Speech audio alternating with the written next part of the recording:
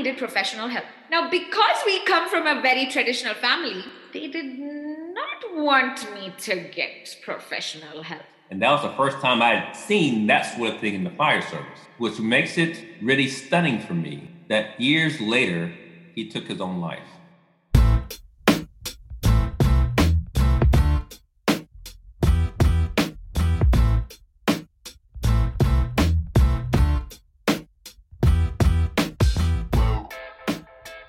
Hey there, and welcome to Grit, True Stories That Matter. Grit is a weekly podcast about stories, the contemporary, personal, narrative kind of stories, and the people that craft and tell them. Why, you ask?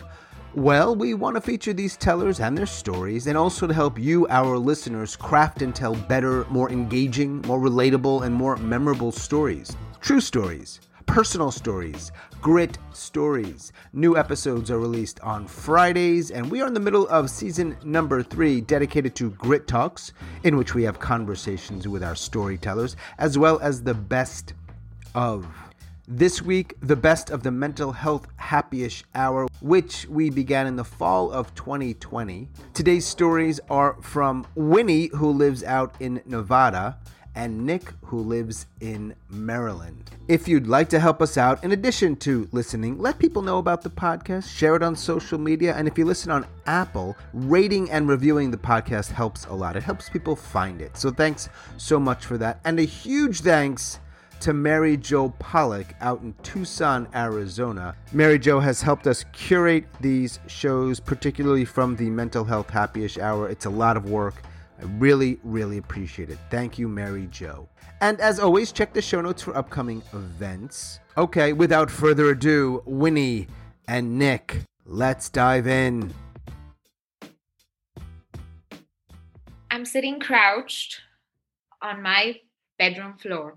My mother is sitting behind me, not knowing whether she should hold my shoulders or not. My grandmother is sitting in front of me, and we are all crying.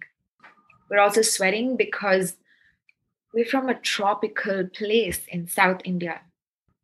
But I can't stop thinking about anything but just wanting to pull my hair out. I slowly feel myself heading towards the floor. My hands that don't even feel like mine anymore are now squeezing between my knees. And I'm telling myself, I want to pull my hair. I want to pull my hair, but just not pulling it. Up until then, none of us knew what this was. We had no clue. My grandmother called it a bad habit. I thought it was just me. It was just some little quirk I had. Oh, I loved to let my hands graze my head, look for that one rugged hair, pull it out, feel that satisfactory taste in my mouth, even though I didn't have anything in my mouth. The joy of looking at that perfect bulb at the end, pulling it a little bit, playing with it for a second or two, flicking it, just to let my hand graze my head again, to pull out the next hair. I had pieces of hair on my textbook. Wads of hair filled my bedroom floor. It was all over the place, and I didn't know how to stop it. I come from a very, very traditional Indian family. And so when we have any issues, when we need advice, we go to the wise. And so I decided, I'm going to ask Google what this is. So I typed hair pulling on Google, and I actually found a word for it. Trichotillomania. Wait, what? I'm not a maniac. I freaked out about that then. And then I typed to figure out why the name came to being. And somehow I figured it was a form of obsessive compulsive disorder. And I needed professional help. Now, because we come from a very traditional family, my parents, my grandmother, They did not want me to get professional help. We're not from that kind of a family. We don't have any, just, you know what? Just resolve and just stop this bad habit, he said. But I don't necessarily think I got a yes from them. But it was after this one incident that I saw things change a little bit. I'm wearing a very beautiful silk sari, dangling gold colored earrings. This is my best friend's sister's wedding. And so I'm so excited to be all dressed. I have lipstick on for maybe the third or fourth time in my life. And I decide to straighten my hair out. Today, I am going to just be who I am. I'm going to own it. I am going to let my bald spots show. As we stood for a picture at the wedding, one of my friends from behind me, just after the click, looked at me and said, "Ew, there's no hair. What's wrong with your head?" And I felt my blood drain from my body. And I can't remember anything else from that wedding because all I wanted was to put on my disguise. I told this to my parents. I sent them links to what this trichotillomania was. I sent them pictures of OCD. And like I said, I never got a yes. But finally, I found myself in my therapist's office. It was going to be my first step at tearing off that disguise, just being me again. I'm not completely over it, but I have such beautiful hair now. I have to say that this is not over, and I'm still battling with this. I find myself touching my hair sometimes. I find myself out of control sometimes. But I can see that the disguise is almost gone. That story was from Winnie, who I met just once at one of our first Mental Health Happy-ish hours. Thank you, Winnie. Next up, Mr. Nick Baskerville, who lives out in Maryland and has a great storytelling blog, which I will include in the show notes. So the guy says to me, so everybody's good at something. And I'm not really believing him. See, this is a few years ago. I'm riding in the back of a fire engine. I'm a firefighter. I've been a firefighter for 20 years at this point, but by then must have been around 15 years or so. The guy sitting for me was Marcelo Trejo. And he's that guy that you can't wait to see what he's going to do next. He's the guy who's going to do something really awesome in the fire department. He's a big smile. He welcomes everybody. And that's what he said to me while we sit in the back. Now, I don't know if he knew for sure, but I did not fit at this firehouse at all. There's a whole list of reasons why I could probably only ever guess at, but I was definitely not in the right place at the right time.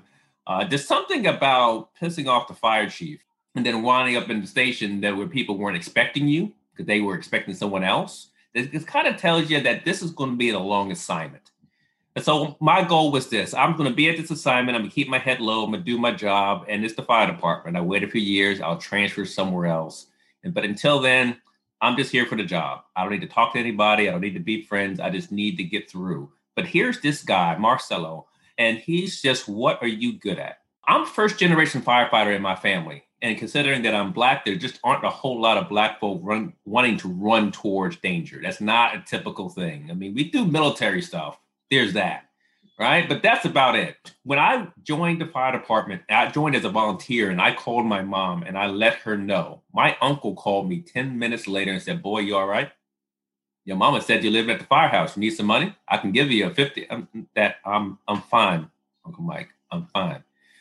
So I went through all that. I'm now in the career and I'm now sitting here in the back and I'm talking to Marcelo and I realized that despite everything else going on, he is willing to be super accepting of me. Even though I am different from him and everybody else in the station, he's willing to kind of have me there in that circle. And that is not a typical thing for the fire service. It is very macho. It is very much gung-ho. It is very much you need to prove how tough you are. And here this guy is saying, I didn't need to be.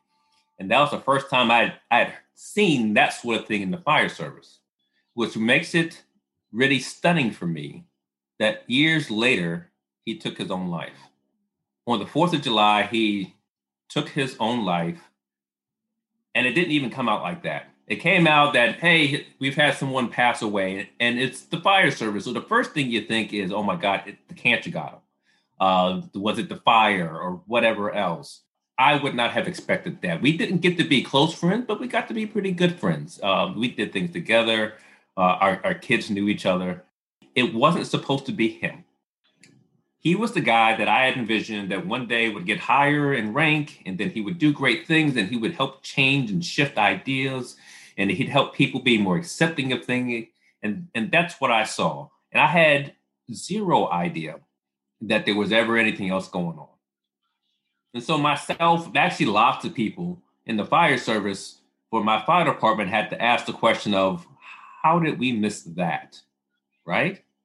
Because he didn't look anything like the stereotypical signs. He didn't look like the person we would go onto the call, and there they would be, and we had to talk them off the ledge, that we had to get the medicine out their stomach, that we had to convince them that there was no need to pull that trigger. If we do this on a day-to-day basis, saving other people, how is it that we could not save our own? There's a lot of things that I now understand, that there are parts of where he had some other things going on, but there was also some other contributing factors that I think our fire department, our stations should have done better. So I have a problem. Actually, I have a lot of problems. That's just me, really. I'm broke. I'm not broke, but I don't have the money that I want. I'm still trying to be a good dad. I'm supposed to be responsible and whatever. I'm pretty sure it's my kid who raises me more than anything. Thank God for homeschooling, because she has taught me a lot. She has helped get my computer skills up, helped me out with math. She's doing phenomenal.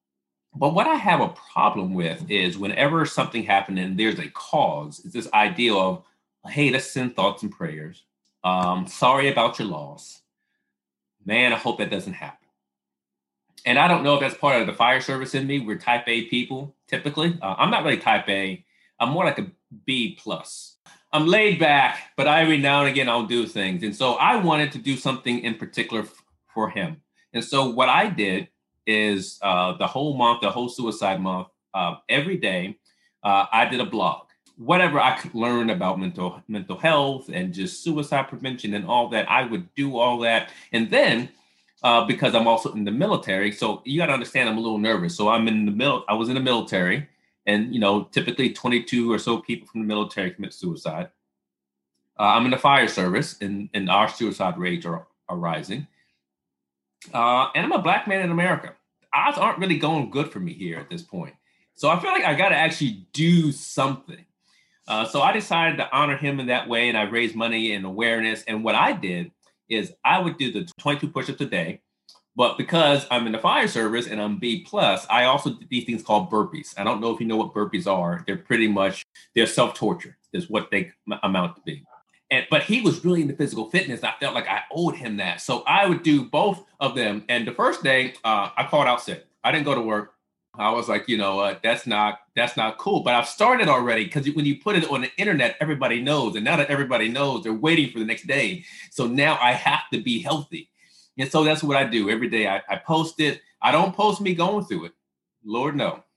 I just posted I did it. And I would do it, and I would do all that. And I raised awareness for no other person. I raised awareness for myself of what it is that some people are going through, what it is that we as a society, as people, should be doing better, what it is that I think needs to be done more so in the fire department. When I think of mental health challenges, when I think of the things that people go through, it's not enough for me just to understand, well, at least that's not something I'm going through.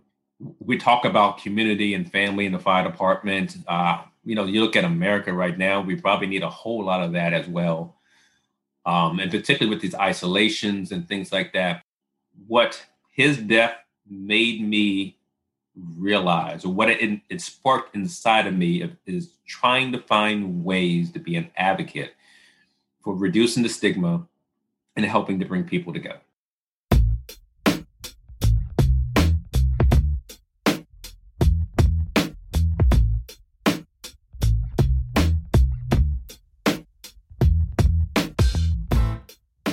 As always, thanks so much for listening and all of your support. And special thanks to both of our storytellers, Winnie out in Nevada and Nick in Maryland. Thanks to you both.